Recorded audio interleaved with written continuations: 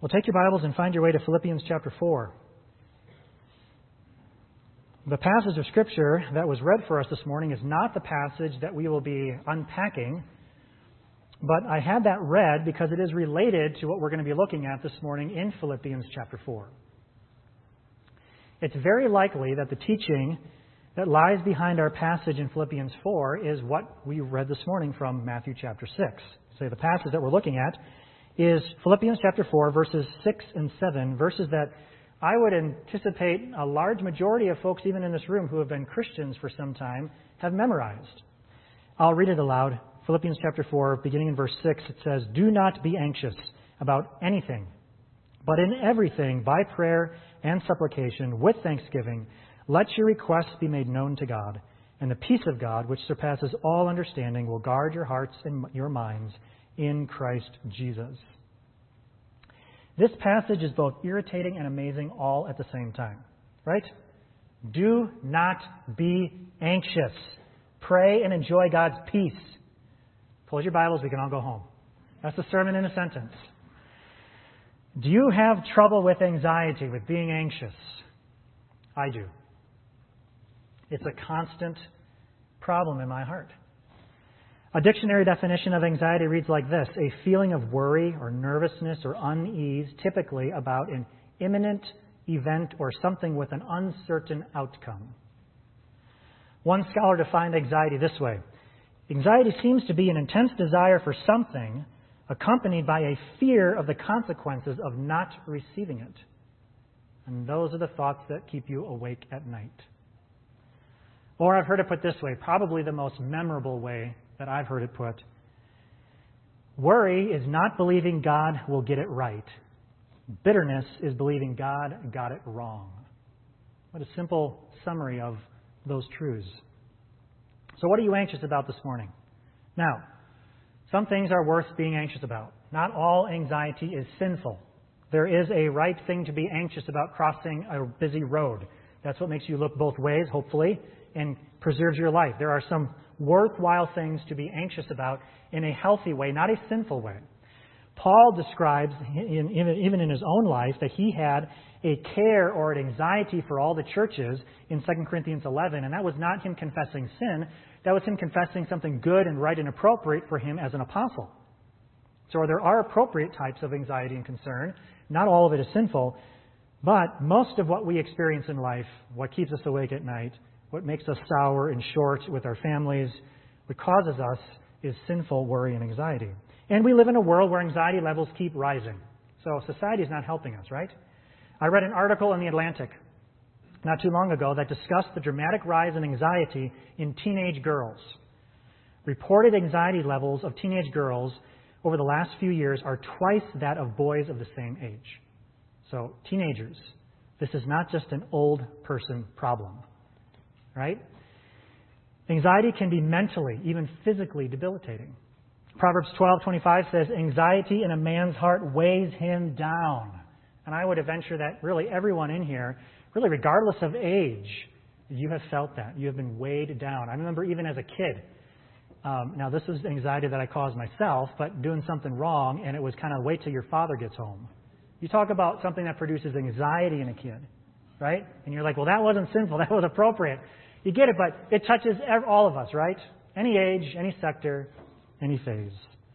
So the text for us today is very relevant and important if we want to live a faithful and winsome witness of the gospel of Jesus in a pagan world that is racked and controlled and paralyzed by anxiety and pursuing all sorts of ways to self-medicate and cope anxiety and destroying lives because of it.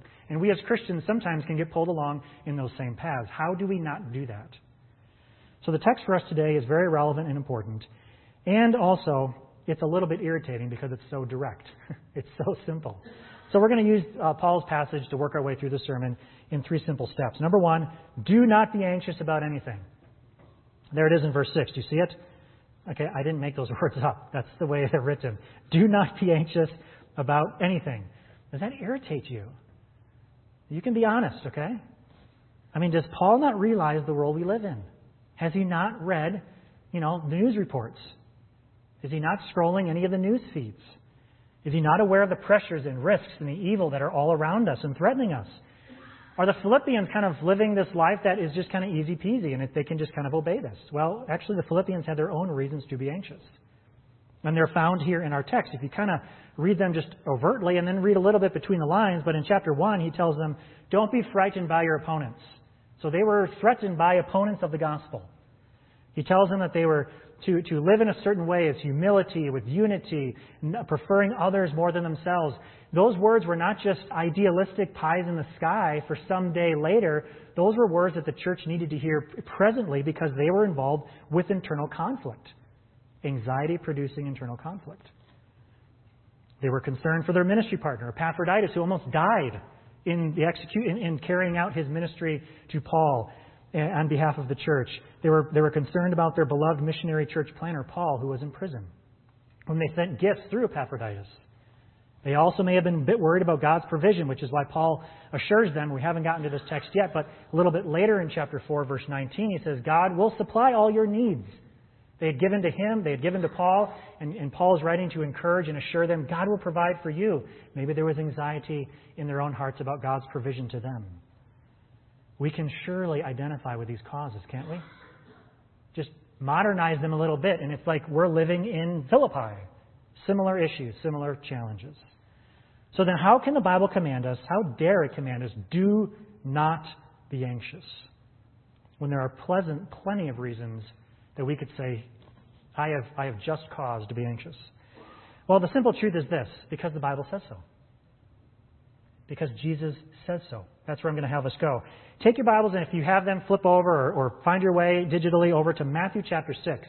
We will be here very briefly, but I just want to, again, put this text in front of you because I believe this is the larger content laying behind the Apostle Paul's instruction to Philippi in chapter 4 of Philippians. In Matthew 6, Jesus is warning against being overly focused on storing up physical wealth.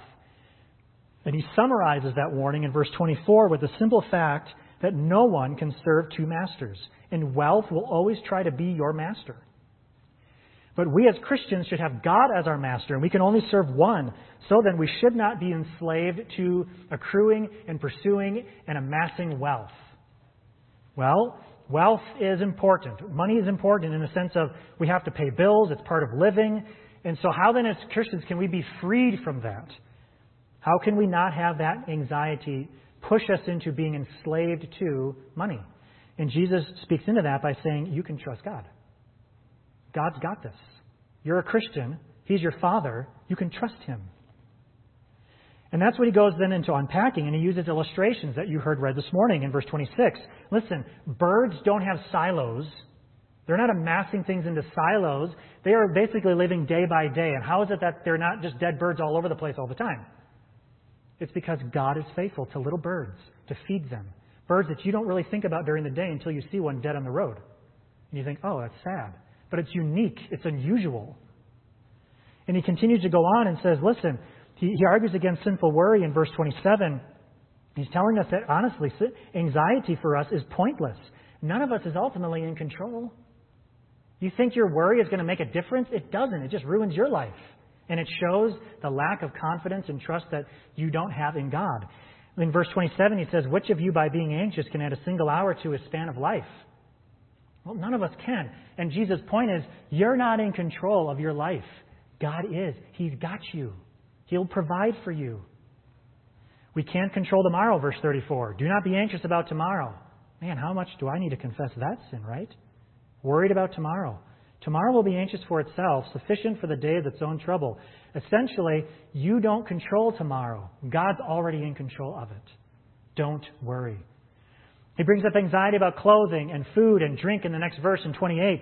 And he's saying Jesus is proving God's trustworthiness with the illustration of a meadow or a field that is adorned with a beauty and a glory that far surpasses the most wealthy ruler of ancient Israel's past, Solomon. Solomon was so wealthy that he was eating off of precious metals.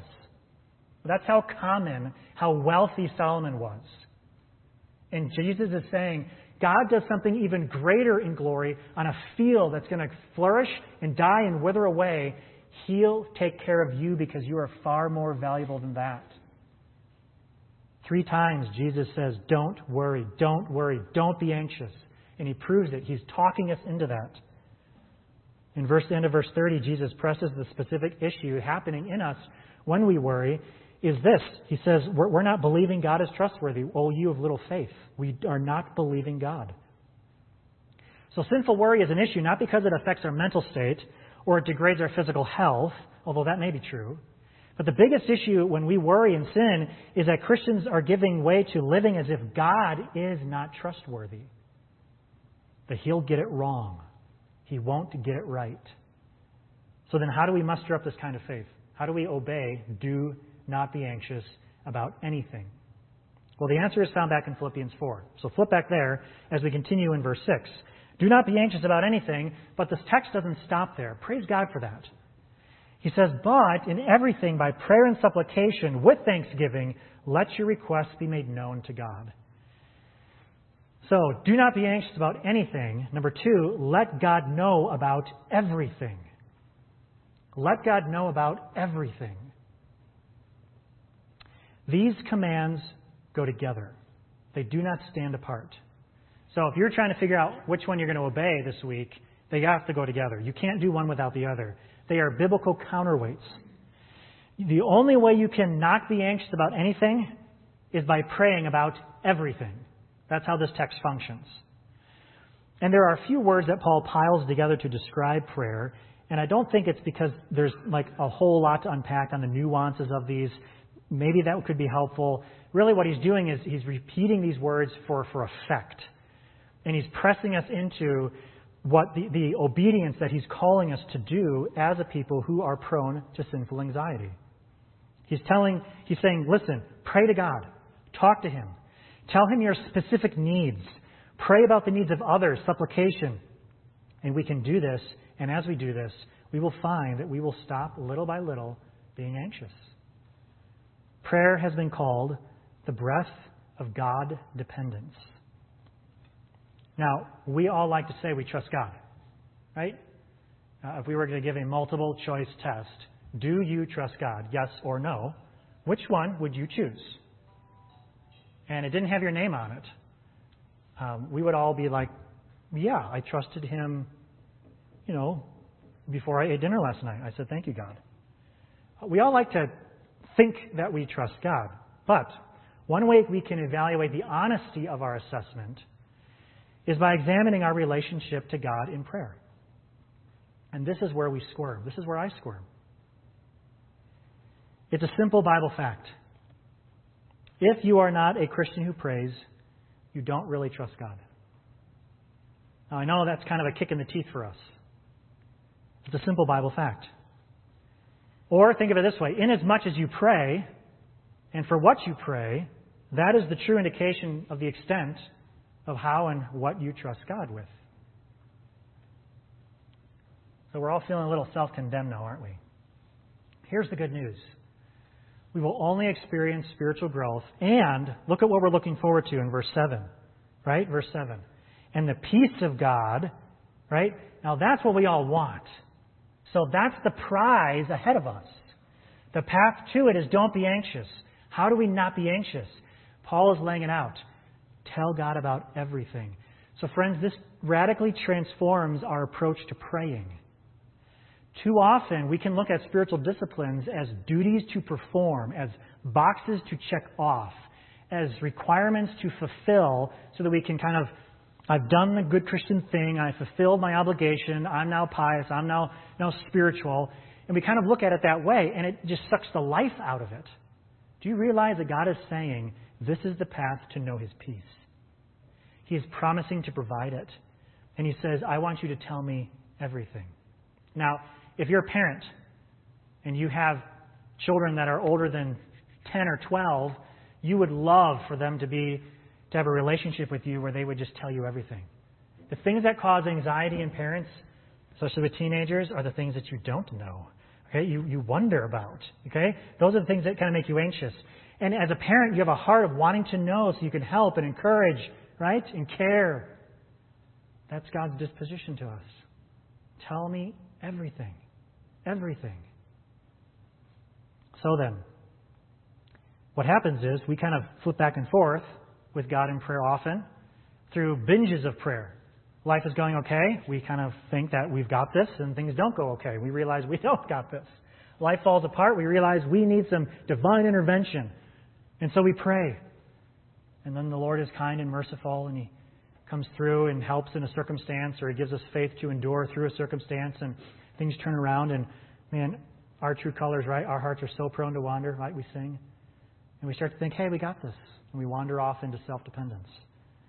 The Apostle Peter wrote about the relationship between anxiety and prayer, and he calls us to humility.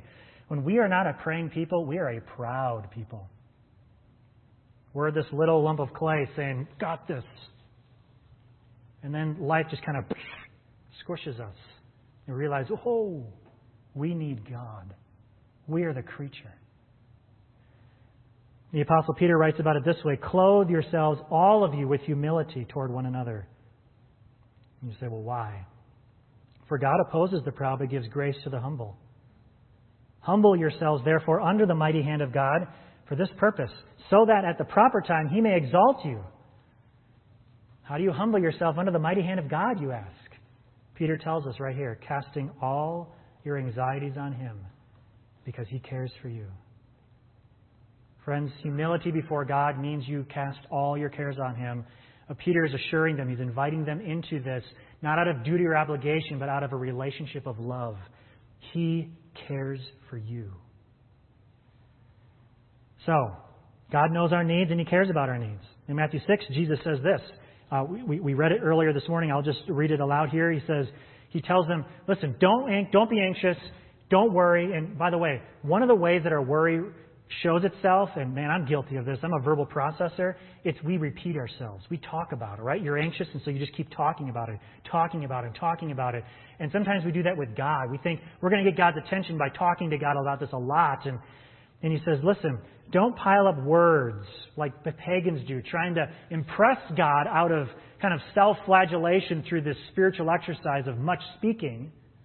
He says, no, don't do that. Why? The Gentiles seek after all these things, and your Heavenly Father knows that you need them all. He knows.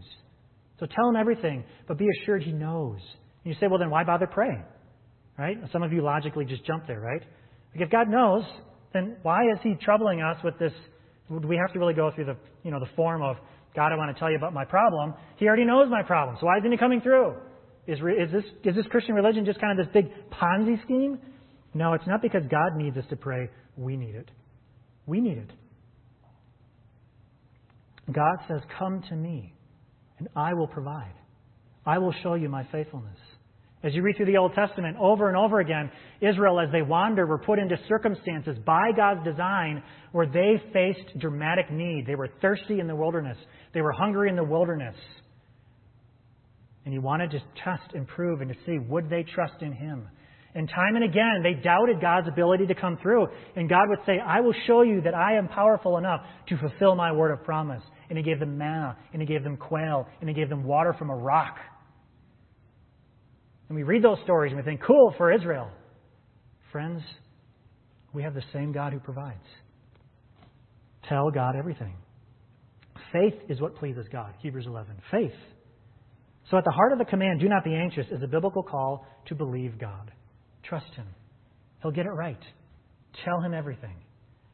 The commands for us not to worry about anything, He can do that because God knows all things about everything in life, and He alone is the one who is able to wisely and perfectly provide our every need.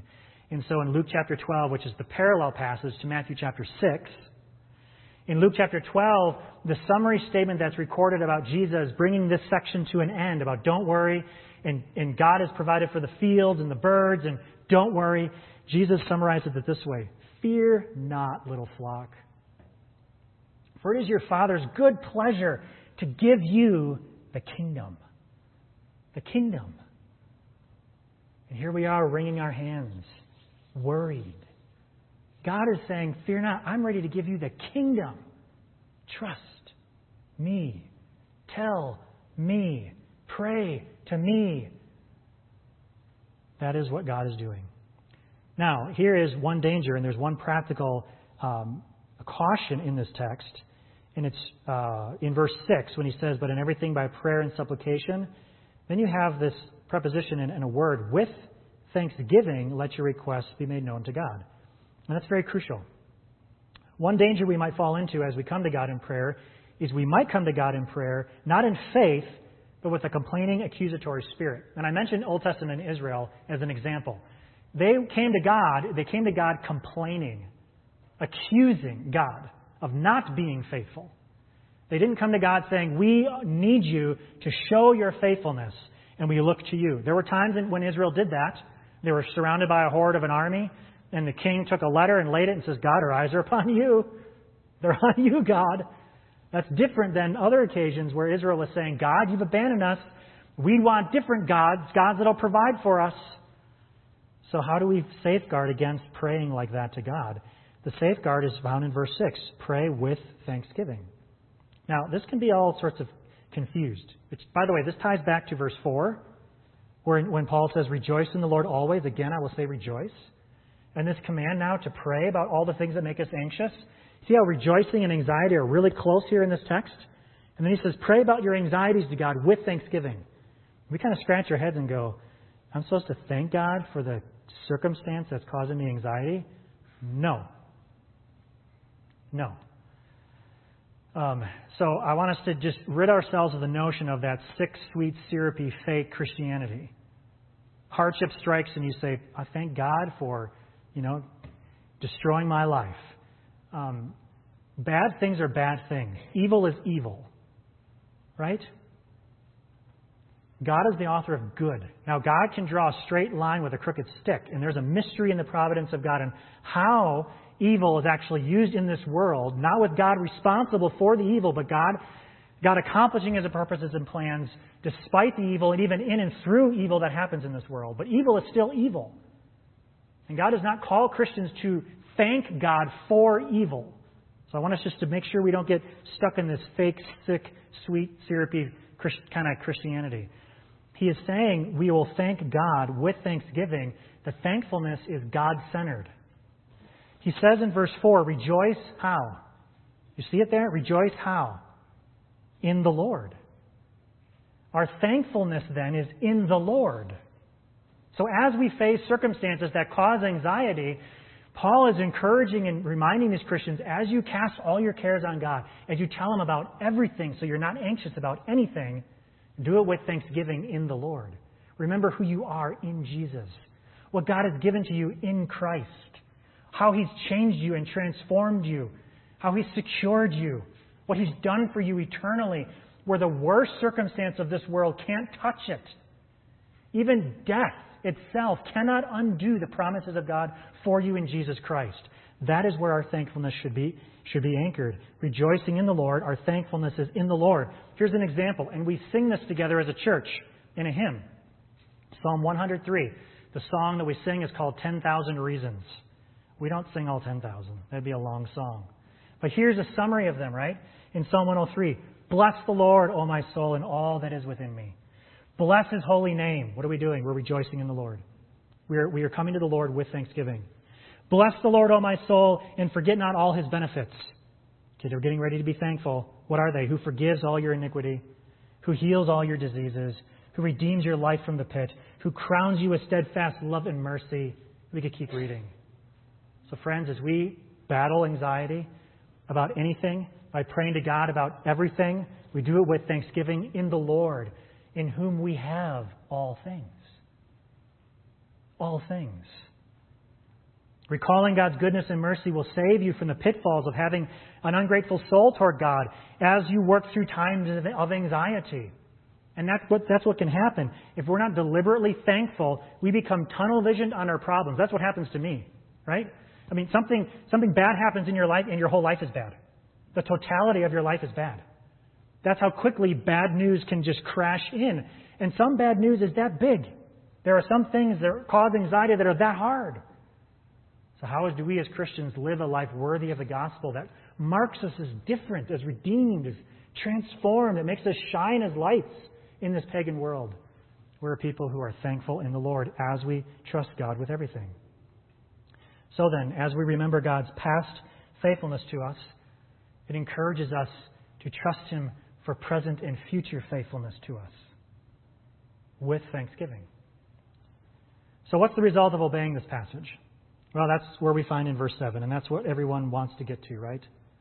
We want to just be anxious and then jump to verse 7. Friends, there's a path there. And the peace of God, which surpasses all understanding, will guard your hearts and your minds in Christ Jesus. Friends, verse 7 will not happen if you will not obey verse 6. It won't happen. Some of you, the peace of God eludes you because God is merciful by not giving it to you because you refuse to humble yourself before Him and pray about everything. And what God is calling you to do is confess your pride, your arrogance of thinking you can do this on your own, that you don't need God. Confess that and trust Him with everything. And then believe that verse 7 will come to pass, that God will be faithful. The peace of God, by the way, will never be experienced if we do not first have the peace with God. And I'll get to that here in just a minute. The effects of this peace, do you see that in verse 7? Will guard your hearts and your minds in Christ Jesus.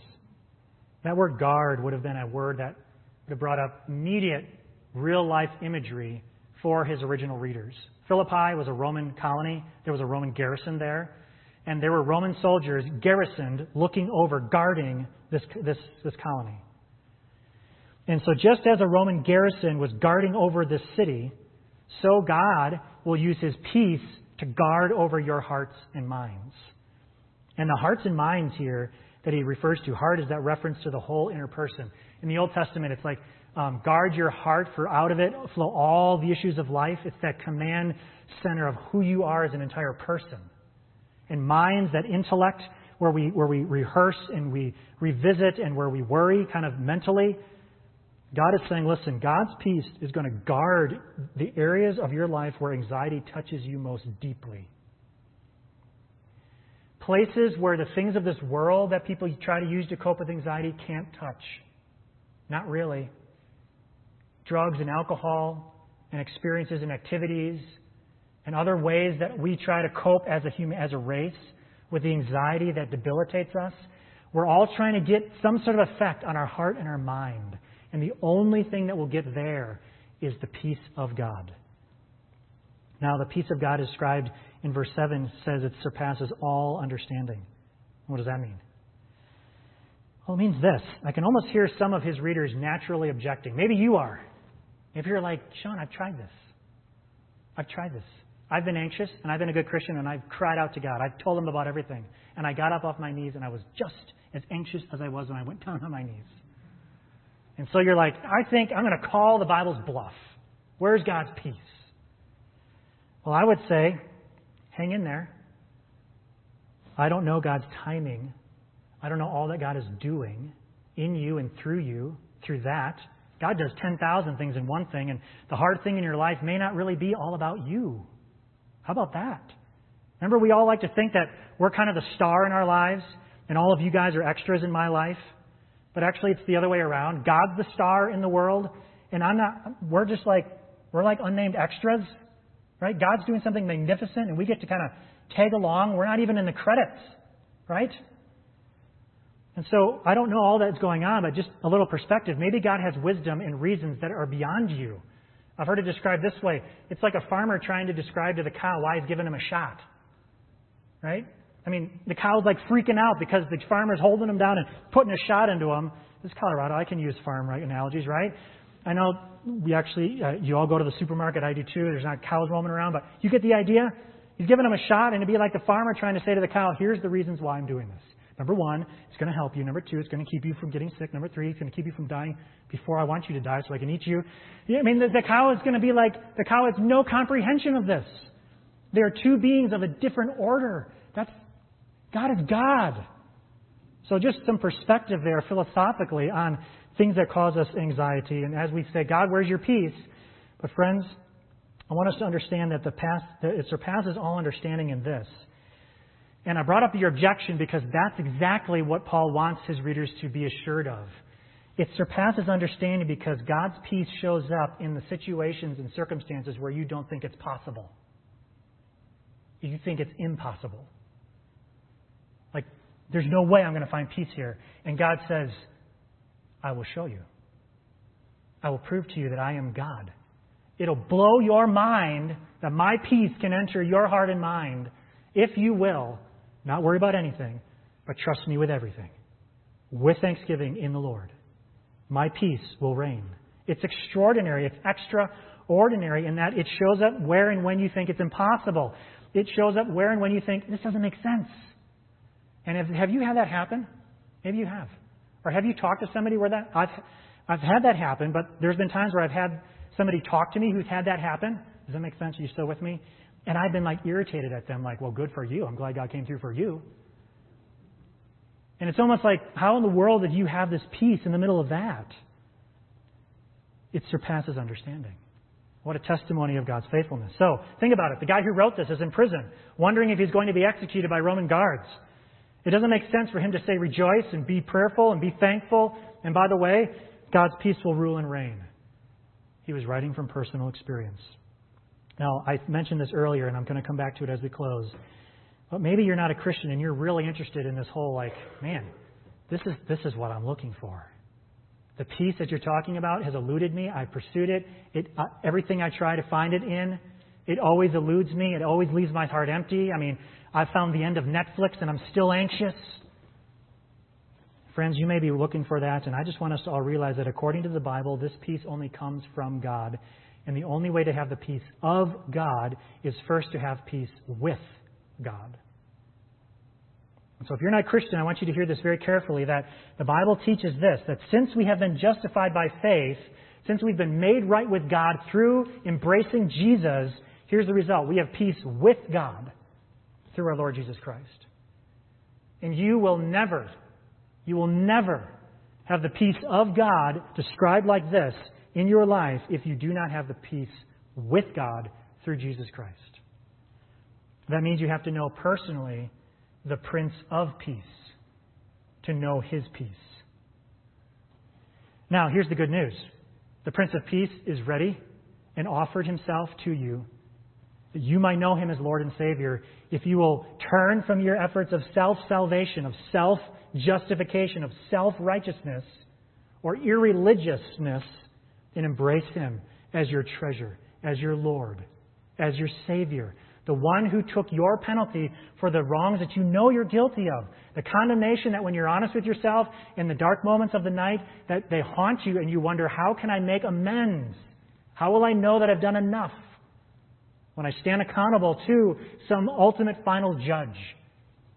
If you will embrace Christ to be the one who stands between you and your condemnation, you then will have peace with God, and then you can know the peace of God.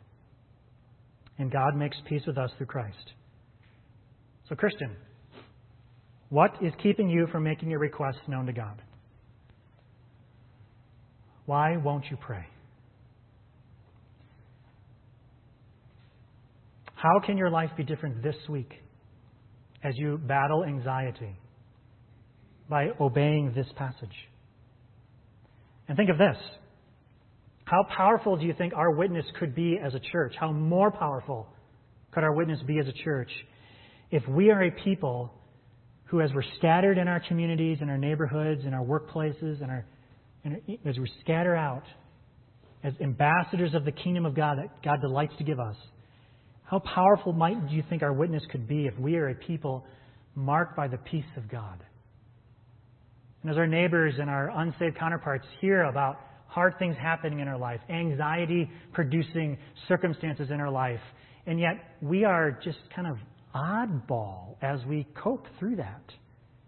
There's some sort of, from their perspective, some sort of Jedi power going on in us that's unusual. And it's not Jedi power, it's the Spirit of God.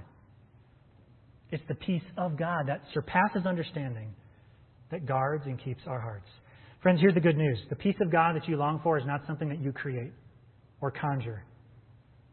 It's something that God gives. And that's so encouraging because God that we serve is generous. And He's given us the Prince of Peace.